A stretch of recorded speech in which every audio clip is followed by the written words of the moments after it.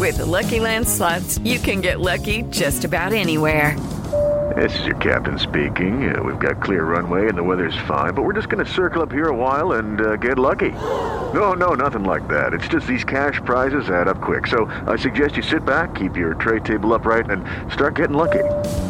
Play for free at LuckyLandSlots.com. Are you feeling lucky? No purchase necessary. Void where prohibited by law. 18+ terms and conditions apply. See website for details. With Lucky Land Slots, you can get lucky just about anywhere. Dearly beloved, we are gathered here today to... Has anyone seen the bride and groom? Sorry, we're here. We were getting lucky in the limo and we lost track of time. No, Lucky Land Casino, with cash prizes that add up quicker than a guest registry. In that case, I pronounce you lucky. Play for free at LuckyLandSlots.com. Daily bonuses are waiting. No purchase necessary. Void where prohibited by law. 18+ terms and conditions apply. See website for details. People keep telling me they know me. No one does. But I do.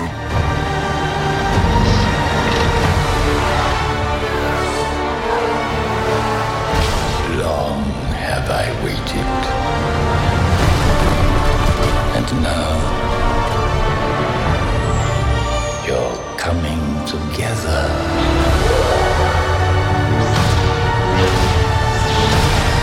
Is your undoing.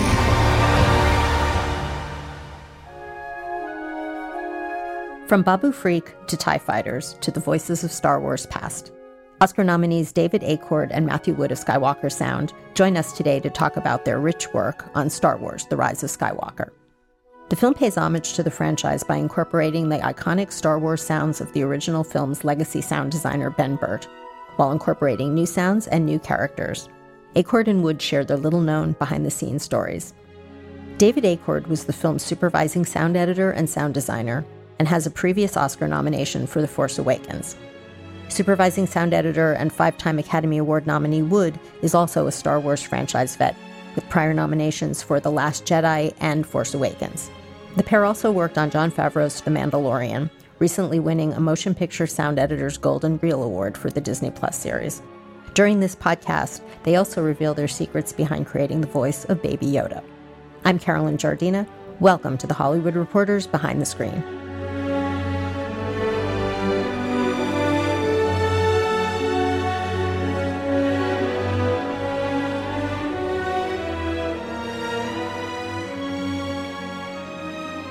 So thank you for joining us. Thank you. Thanks. Would you each introduce yourselves? Sure. I'm Matthew Wood. I'm the supervising sound editor. I'm David Acord, supervising sound editor and sound designer. Congratulations on your nomination. Thanks. Obviously, this is the next step in a very big franchise. Would you talk about how you balance some of the classic sounds that we know, such as the sound of the lightsaber, with some of the newer sounds in this film? Sure. So Matthew and I have been working on these Star Wars projects and the recent era since Force Awakens, but also Clone Wars and Rebels shows, Resistance. And Matt worked on all 3 prequels. I worked on 2 of those. So we've been kind of dealing with new Star Wars sound effects, integrating those with legacy sound effects for quite a while now, for like 20 years. So there's no real trick to it. It's just trying to create that Ben Burtt sound, if that's at all possible. Nobody can quite match what Ben does, but we do our best. So yeah, that's the trick, is to, if you're going to make a new TIE Fighter sound, is to kind of examine Ben's recipes for what a TIE Fighter sound is, and kind of make that thing, but with your own ingredients, is sort of to extend that metaphor. So Ben's TIEs, it's an elephant scream, and it's a race car on wet pavement. Those are kind of the 2 primary elements for the TIE Fighter pass-by. So for Rise of Skywalker, for example, for like we call it the TIE flip moment, where Rey flips over Kylo's TIE Fighter, and that whole approach, that's all new TIE Fighter sounds. So we use new elephant scream sounds. I use some other animal screaming sounds. No animals were harmed during the recordings of that. Some other motor sounds that we kind of use to give it more power. That was kind of a thing also with some of the older legacy sounds. the sound environment that you were mixing for in 1977 was primarily mono or stereo. There wasn't there was some surround options, but most of the theaters were mono and stereo. So low end wasn't redundant. A lot of dynamic range wasn't really much of a consideration when recording sounds way back then. So that's a thing that we sort of are conscious of now, is taking those classic sound effects and sort of applying more dynamic range to them and mixing in Atmos. And because Ben Burtt is still at Skywalker Sound, do you consult with him? Was he part of these discussions? He has been in the past, yeah, for sure. Ben's a great resource for not just for anything Star Wars, but just for sound in general. I mean, he's kind of the main reason that building exists at all, is the tech building at Skywalker Ranch is because of Ben. So yeah, he's a guru that you can lean on when you need to. I know you had to go back to the archives for some of the classic voices. For instance, Carrie Fisher. Would you talk about that? Sadly, Carrie Fisher passed away before any of the production had started on this film, and we had to go back to a lot of her outtakes and unused footage from The Force Awakens to get a version of her scenes that would be applicable to our current movie. And we wanted to be very respectful of that process. We all love Carrie. She's like the heart of our Star Wars universe, and I had many opportunities to work with her over the years. And so on a personal level for me too, I wanted to make sure we were really respectful to that. And so the scenes were structured around what we had existing footage-wise. So Chris Terrio and JJ put together those scenes to work with what we had for her. And same with the audio, we sort of mined a whole bunch of samples and material that we had from her for Force Awakens and Last Jedi and behind the scenes footage actually that we had shot from her and unused footage to structure those together. So we were able to kind of put that together for her for all the lines that were required for the movie, and with a combination of technology and editorial care from our dialogue department, Cheryl Nardi and Rich Quinn and James Spencer, all treated that very respectfully, and it was wonderful to see that all come together, because I think it honored her character and also worked on a technical level. Very delicate assignment. Yeah, for sure. Her daughter was involved, and so with the project, she's an actor in the film and also consulted for a lot of the new scenes that we had done. Billy Lord, and so there was even scenes with a younger. Taken from footage from Return of the Jedi, a younger Leia. That was my next question. Yeah, right. Practicing with a younger both Luke and Leia. Yes, and so Billy actually voiced all the breathing and whatnot that we used for Carrie there, so it was kept in the family. Aside from the voices, were there other elements that you pulled from your archives? The great thing about Skywalker is Dave and I and others have gone through and really made a nice high quality version of all the classic sounds and all the classic dialogue we have. My assistant Trey Turner went through and we took all the quarter inch from every role that's ever gone through Star Wars and digitized it all, and it's all been cataloged. So, and we've kept that in a very restricted library. So as Dave was saying, like the TIE Fighters and Millennium Falcon and any lightsabers or anything that's legacy has been really restricted to Star Wars, and you're not really hearing it in any other movies. So it has that emotional connection right away. And so we're very fortunate that that's stayed very sacred at Skywalker. So those elements were used in this film? Yes. So there were legacy sound effects used. And then we have our own more current Star Wars library set of sounds we use as well. Some made from stuff that we did at Force Awakens. There's some elements from Last Jedi we used, even stuff from Solo that I pulled to use for some of the Falcon stuff in this movie. Made some new Falcon stuff. I mean, it's every movie we end up making between 1,000 and 3,000 new sound effects.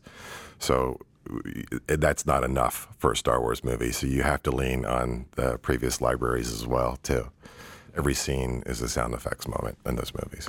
Now, Ben Burtt also made the Wilhelm scream famous in his movies. Mm-hmm. Did you sneak that into this one? Not in this one, no. No. I think a few movies back, we kind of made the decision, and this is actually Ben was involved in this decision, that Wilhelm had done its duty. And so we once it kind of became a thing that was known. I mean, you can hear that in video games and car commercials and television, film. It's everywhere. So we were kind of like, all right, let's do something new. So we have a new one. We have a new Scream that we've been putting in since Clone Wars. Yeah, Clone Wars. So tell us about the new Scream. Well, it's in all the Star Wars movies. It's in some other movies too, but it's we'll see if people pick up on it eventually. Yeah, it's very dear to us, the Scream, but it is in everything since Force Awakens. Yeah, I think. it's our little sound Easter egg that nobody's quite grabbed onto yet. Yeah. So, but it's there. Is it an archival Scream, or is it someone it is. that you recorded? It is an archival Scream.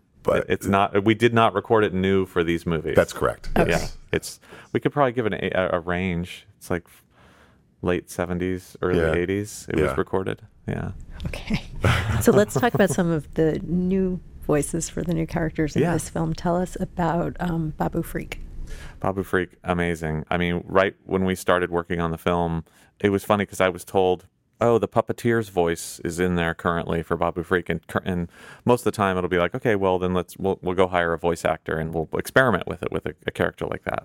And I remember just the first time I listened to it, I was like, well, that's for a puppeteer. That's amazing. Like, it was funny, just got the point across for the character. I think it drove story forward, and the interaction with C-3PO was hilarious. And I kept saying, I don't think we're going to find something better. And then it turned out that I just misheard that they actually had the woman who voiced Babu Freak, who's Shirley Henderson, came in and they taught her the puppeteering trade so she could improv and actually move the character's mouth. So she was puppeteering while she was doing the improv for the character.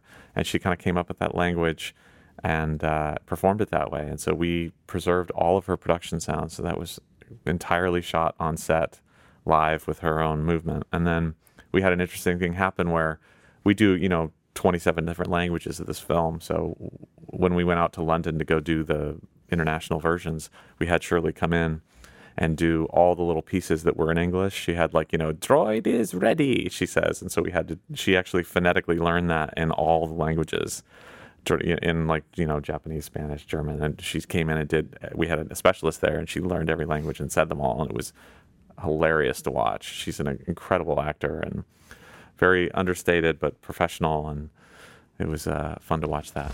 Babu Freak, can you help us with this?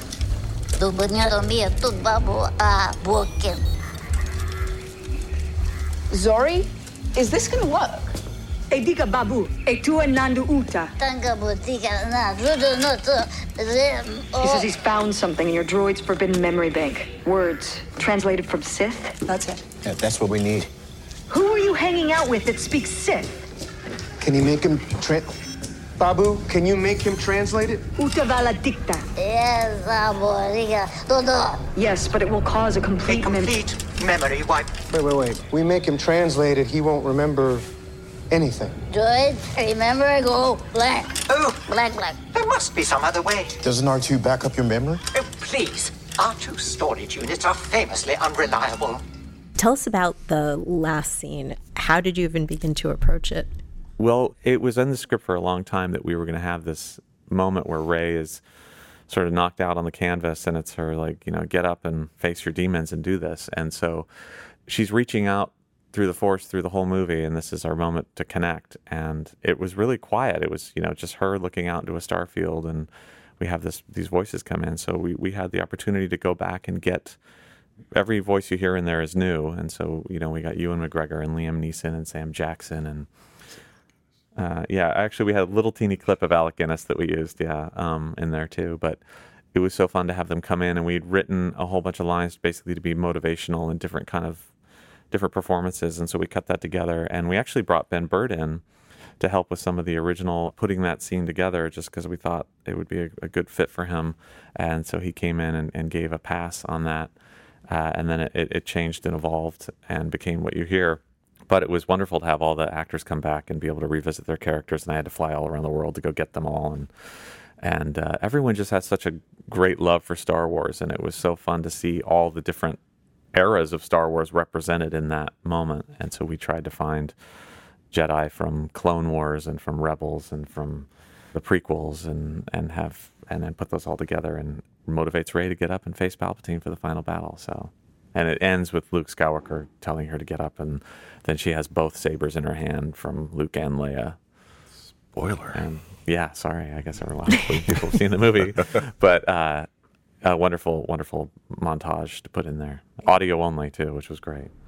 Any anecdotes you could share about during that recording with one of the actors? Because, again, there's such a history there, bringing them all back. Everyone was very happy. There was a lot of grins going on. And I had worked with most of those actors already in my previous, I think the very first actor I ever recorded for when I worked on Star Wars was Liam Neeson. So having him come back in New York and record was great. And also getting to hear JJ explain the story of Rey and how it's all coming together was amazing to watch. And I could tell you that every single one of those actors would love to get back into Star Wars again. And Ewan McGregor is going to. We know that with his Obi-Wan series. But even the animated characters like Ahsoka Tano, wonderful to have Ashley Eckstein come in and do that. And Freddie came in. Yes, that's right. Freddie Prinze Jr. came in, and and everyone just treats and they're all Jedi, so they're all very reverent and very aware of what they represent. And it was beautiful sessions. They were great. What part of your work kept you up at night and just was the most challenging, and how did you address it? I think the very last couple months on the film is our final mix, which is just kind of go time for JJ, and we're all in there together, burning some late nights, and his mind is so creative, and we can jump all over the place for him, and we want to just be prepared and have like the most... You have to have a lot of options at the ready, especially if it's a big sound design moment, Or like the lightning on Exegol was a good example of that, where he wanted non-literal lightning sounds for Exegol. So I made these lightning sounds for it. And he felt that was still too lightning-ish, too thundery sounding. So he kind of warped it a little bit more, kind of stepped away from lightning a little bit. Well, it's still too... And he wanted it really shrieky and unearthly. The lightning's coming from the core of the planet out towards the sky versus the sky down on this planet. This is the way lightning works on Exegol, apparently.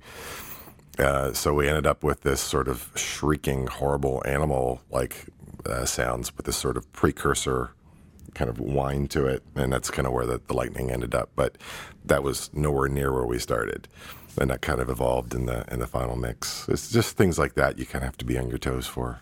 Yeah, I think everybody on our crew had worked with JJ and Star Wars already, including the picture department and our sound department. So we all were ready. Our fourth go around, I think. Yeah, and a lot of things came together with that. And JJ really is hands-on. So, I mean, I know he spent time with Dave redoing, effectively performing BB-8 with Dave for a lot of the new scenes, which was fantastic, Yeah, he's very sound aware. He's a musician, and so he knows the tools. When he comes into my design suite, and I'm showcasing whatever sound effect it is at that moment, he's asking questions about like plugins and settings, and are you using sound toys? What is that? And nothing gets by him. He's a brilliant guy and really knows his stuff. And you have to be on your toes and be ready to deliver. We've spotted the fugitives.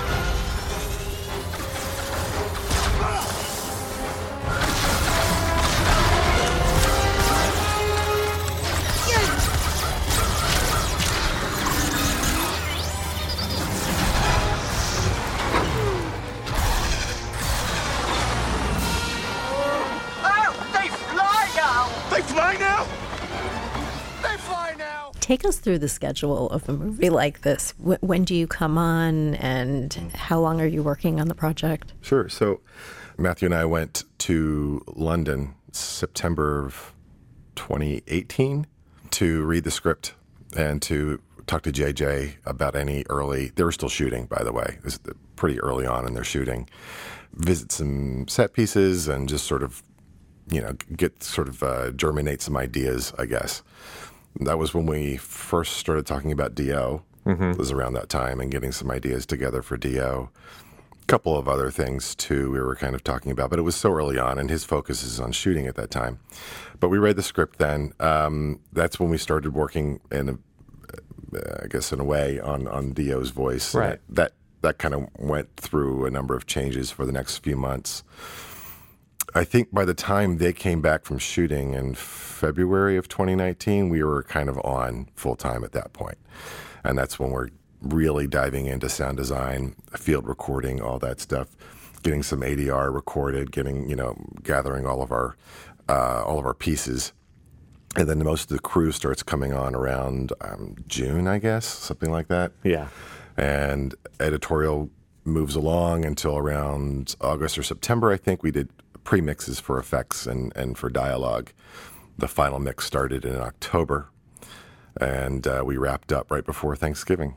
And about a couple of weeks before the movie came out, I think. Yeah. Then we went on to London to go do the international mixes for a couple of weeks, and then close to a year, maybe 10 months, something like that. Yeah. It's very. I mean, Kathy Kennedy has extended this same courtesy to the sound department that George Lucas used to, which was to have us come on very early and get ideas and start building libraries and recording and going on assignments and going out to the set and actually.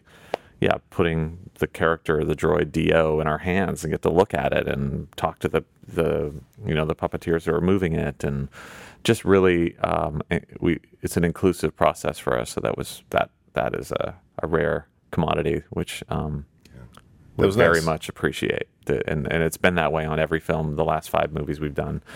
Yeah, it's not normal that the post-production sound department gets that level of consideration and access that early on. So that's really great that they think to do that. So what were some of the most surprising sounds that you had to go out and record for this film? Let me think. One of the most fun things I went out and recorded was it's called a carbon arc welder. And it's a bundle of carbon rods that I can't remember how much electricity you're powering through these things, but I imagine it's quite a bit considering the size of the generator. But it's 2 bundles of carbon rods with an arc between them, electrical arc. It was used back in theater. You could spark these things. It's a brilliant light, like literally blinding light, really loud. It was used in theater to emulate lightning and thunder.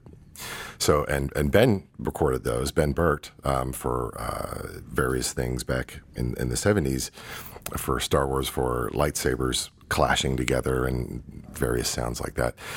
So I wanted to do my own carbon art recording, so I found a guy in Boulder, Colorado that still had some of these old carbon rods. They're kind of hard to find, I guess. So recorded some of that stuff, and it was an incredible sound. It was and I ended up using some of that for lightsabers arcing. Some of it I ended up using for Force lightning for Palpatine. Some of it I was using for the Exegol lightning at a point too. Then we kind of abandoned that and went with the more shrieky stuff that's in the movie now. But yeah, the carbon stuff was pretty cool. Now, you also were working on The Mandalorian during this time. Yeah. How did you juggle both of these projects? I have no idea. Yeah, we had Mandalorian, Star Wars Resistance, which is the animated show we're doing on Disney XD. So all of those are going. And Twins. And that's right. And the Clone Wars new season. Yeah.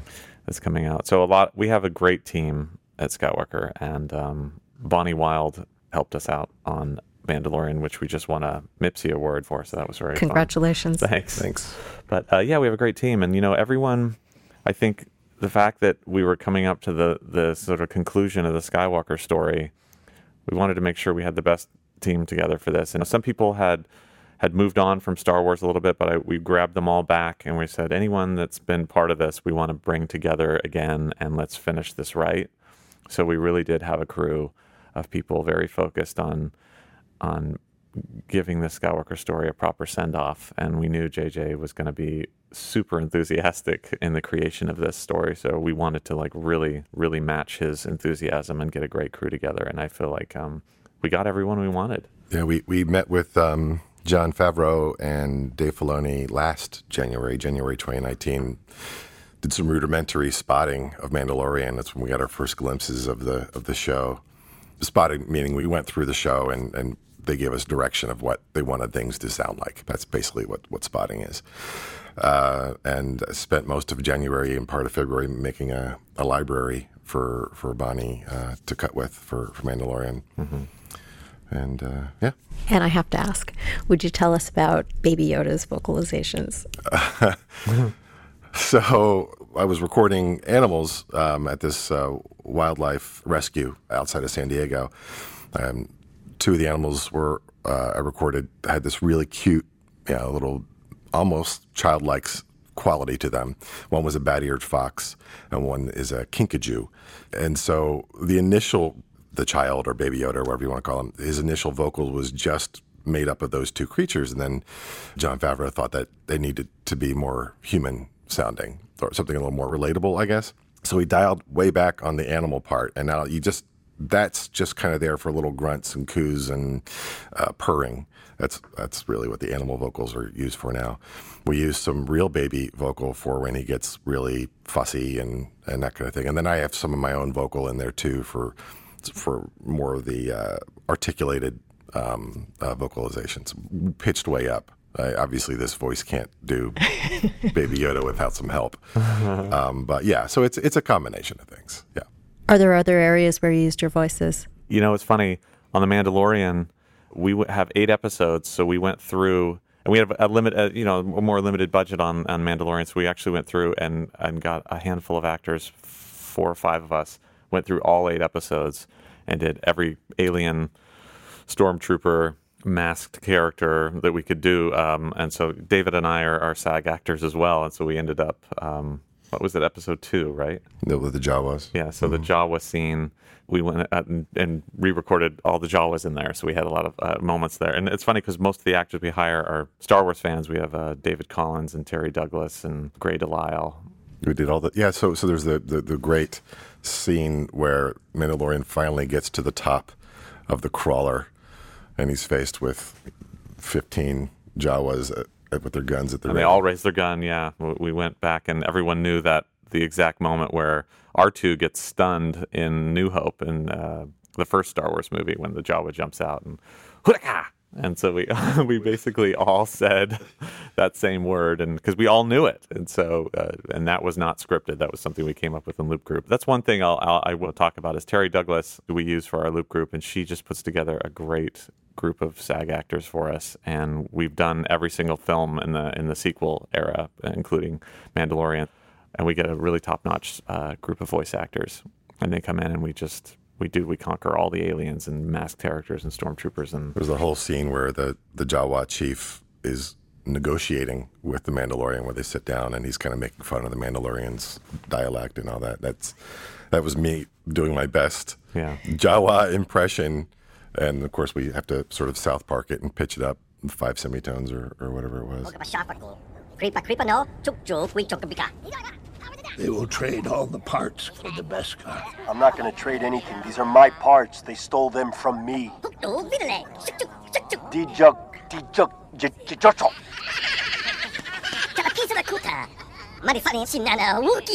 You understand this? Yeah, and I took some of that Jawa work, and we actually made a song that's playing in the cantina at the Disneyland park. It's called Utini something. I can't remember what it's called, but that's myself and David Collins singing as Jawa. We had to come up with all the dialogue for that. So, yeah, it's a fun part of the job once in a while is to get to play in that arena.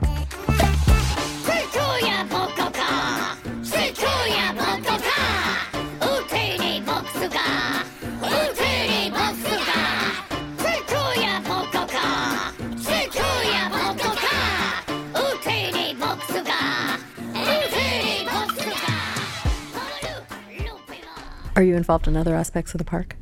Yeah, we, Skywalker Sound is fully consulted and used for all the sound you hear in the park. The 2 rides, the new ride that just opened, plus the Falcon ride, and all the ambiences you hear around the park and the ships taking off and all that. Disney has really utilized us to build that environment. I play one of the characters that's walking around in the park and talking to people. They've got my voice in there. And yeah, it's that park is pretty phenomenal. I mean, it really does feel like you're in Star Wars. And I just rode the new ride. Is it called Rise of the Resistance? So yes, I rode that just recently, and I have not seen anything like that in real life, even on the sets. That has made me feel like Star Wars is real, and I really hope everyone gets a chance to see it. Which character are you? I voice when Adam Driver doesn't want to do some of the voice work for Kylo, I do Kylo for him. He knows I'm his sound-alike, so I've done him in the Resistance series we have for Disney XD, in the Battlefront 2 game, and also in the park at Disneyland. Could you give us an example? Oh boy, gosh, you sure you want to do this? I don't even know. God, I don't even know. Okay, you'd have to actually. Well, I don't want to spoil it, but because I use the mask as actually part of the performance, and then I pitch myself down, and it's one of those things I can't do without all the tech. But speaking about that, that's one of those things where I was observing the way Adam was working. We actually, David and I, came up with how the mask sounds for Adam Driver, and that was something from Force Awakens, where we wanted Adam to be able to use the mask microphonically to affect his performance and not just do it as a post-production process that we lay over the top and he has no say in what we're doing. So we put headphones on him, and we spent several hours at Bad Robot going through and finding a level of distortion and amplification and compression that would work to sound intimidating, so Adam could really get quiet in his performance, and it would bring it up and make it sound very intense. And he could hear the process in the headphones. I think maybe in one ear, and the other ear was dry. Yeah. And he could adjust his delivery in a way that could best suit the voice process. So it could really, help it out. Because we thought about that. We were thinking, well, Darth Vader's helmet is there to keep him alive, but Kylo Ren's mask is more of an intimidation. So we were thinking in the story, there might have been a day where Kylo Ren worked with his folks to, the guys building his mask to say, what's it going to sound like when I talk? And so this was our time to do that. So I remember when we did this, we put Adam in the booth. I went and got a replica Darth Vader helmet and put it in front of him. We put a spotlight on it, turned all the lights off, and we just had him sit in there and play with the voice over and over. And we just got to a point where it worked. And so we were able to preserve that. And that was something that, later on I use the same process when I'm performing as Kylo. And it really helps because you really can feel like you can really get microphonic and creepy about your performance. And it's part of the character. Here we go. You said they had information, Trooper. They said differently earlier, sir. You brought me here on their word. They should be flattered. You should be afraid. So for each of you, how does it feel to see the film series conclude, but then you also have these additional projects, so you're not stepping away from the Star Wars universe just yet? I'm really excited to see where we go with streaming. I like this. Dave and I have done a lot of episodic work at Skywalker. We did the Clone Wars series. That was hundreds of episodes there. And then we did Rebels and Resistance. And even before that, I did the Young Indiana Jones Chronicles. So there's a lot of... I like the episodic work and the quality that we put into it. We're given a budget to actually be able to put a high level of quality into the show, and so it just means a lot of different stories and new directors and editors and people to come in, and I am very enthusiastic to see how we approach our streaming at Lucasfilm.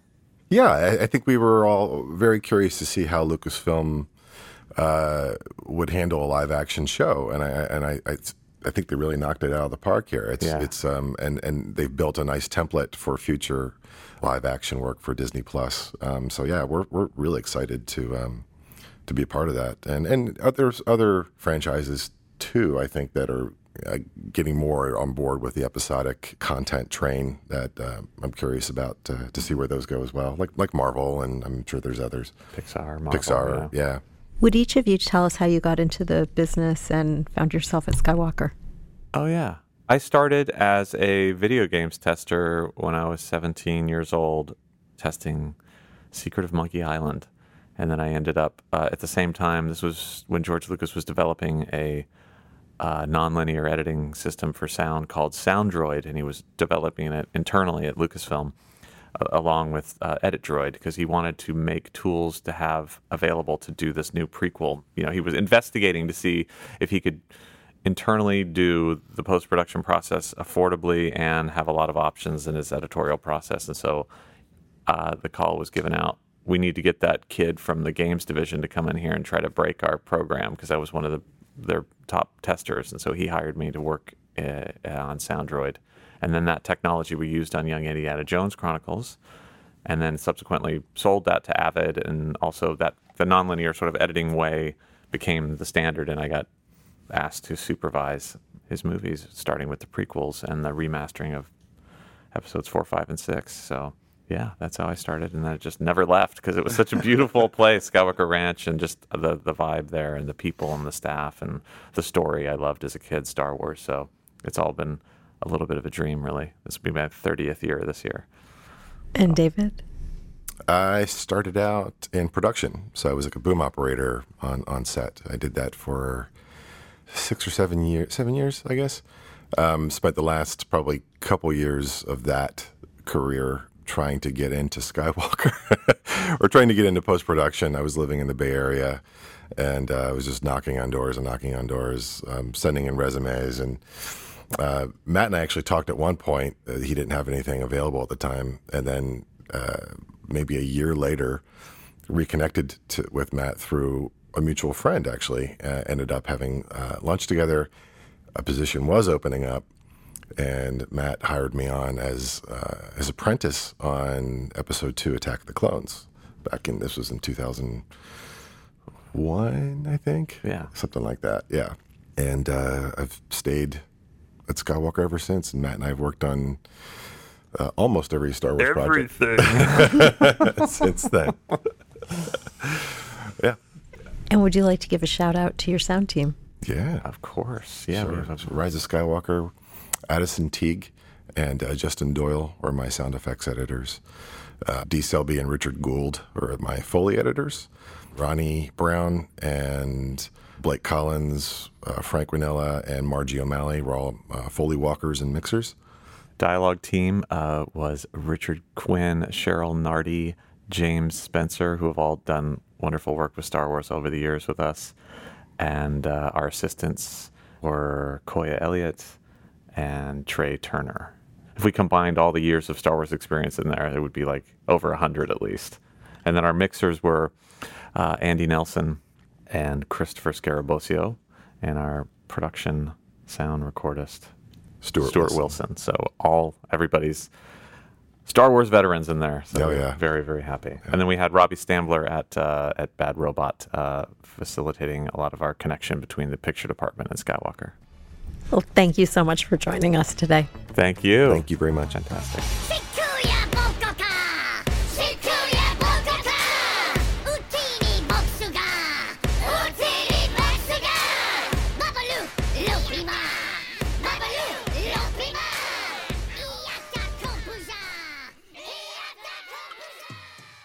Hello, it is Ryan, and I was on a flight the other day playing one of my favorite social spin slot games on ChumbaCasino.com. I looked over at the person sitting next to me, and you know what they were doing? They were also playing Chumba Casino. Coincidence? I think not. Everybody's loving having fun with it. Chumba Casino is home to hundreds of casino-style games that you can play for free anytime, anywhere, even at 30,000 feet. So sign up now at ChumbaCasino.com to claim your free welcome bonus. That's ChumbaCasino.com and live the Chumba life. No purchase necessary. VGW. Void where prohibited by law. See terms and conditions. 18+.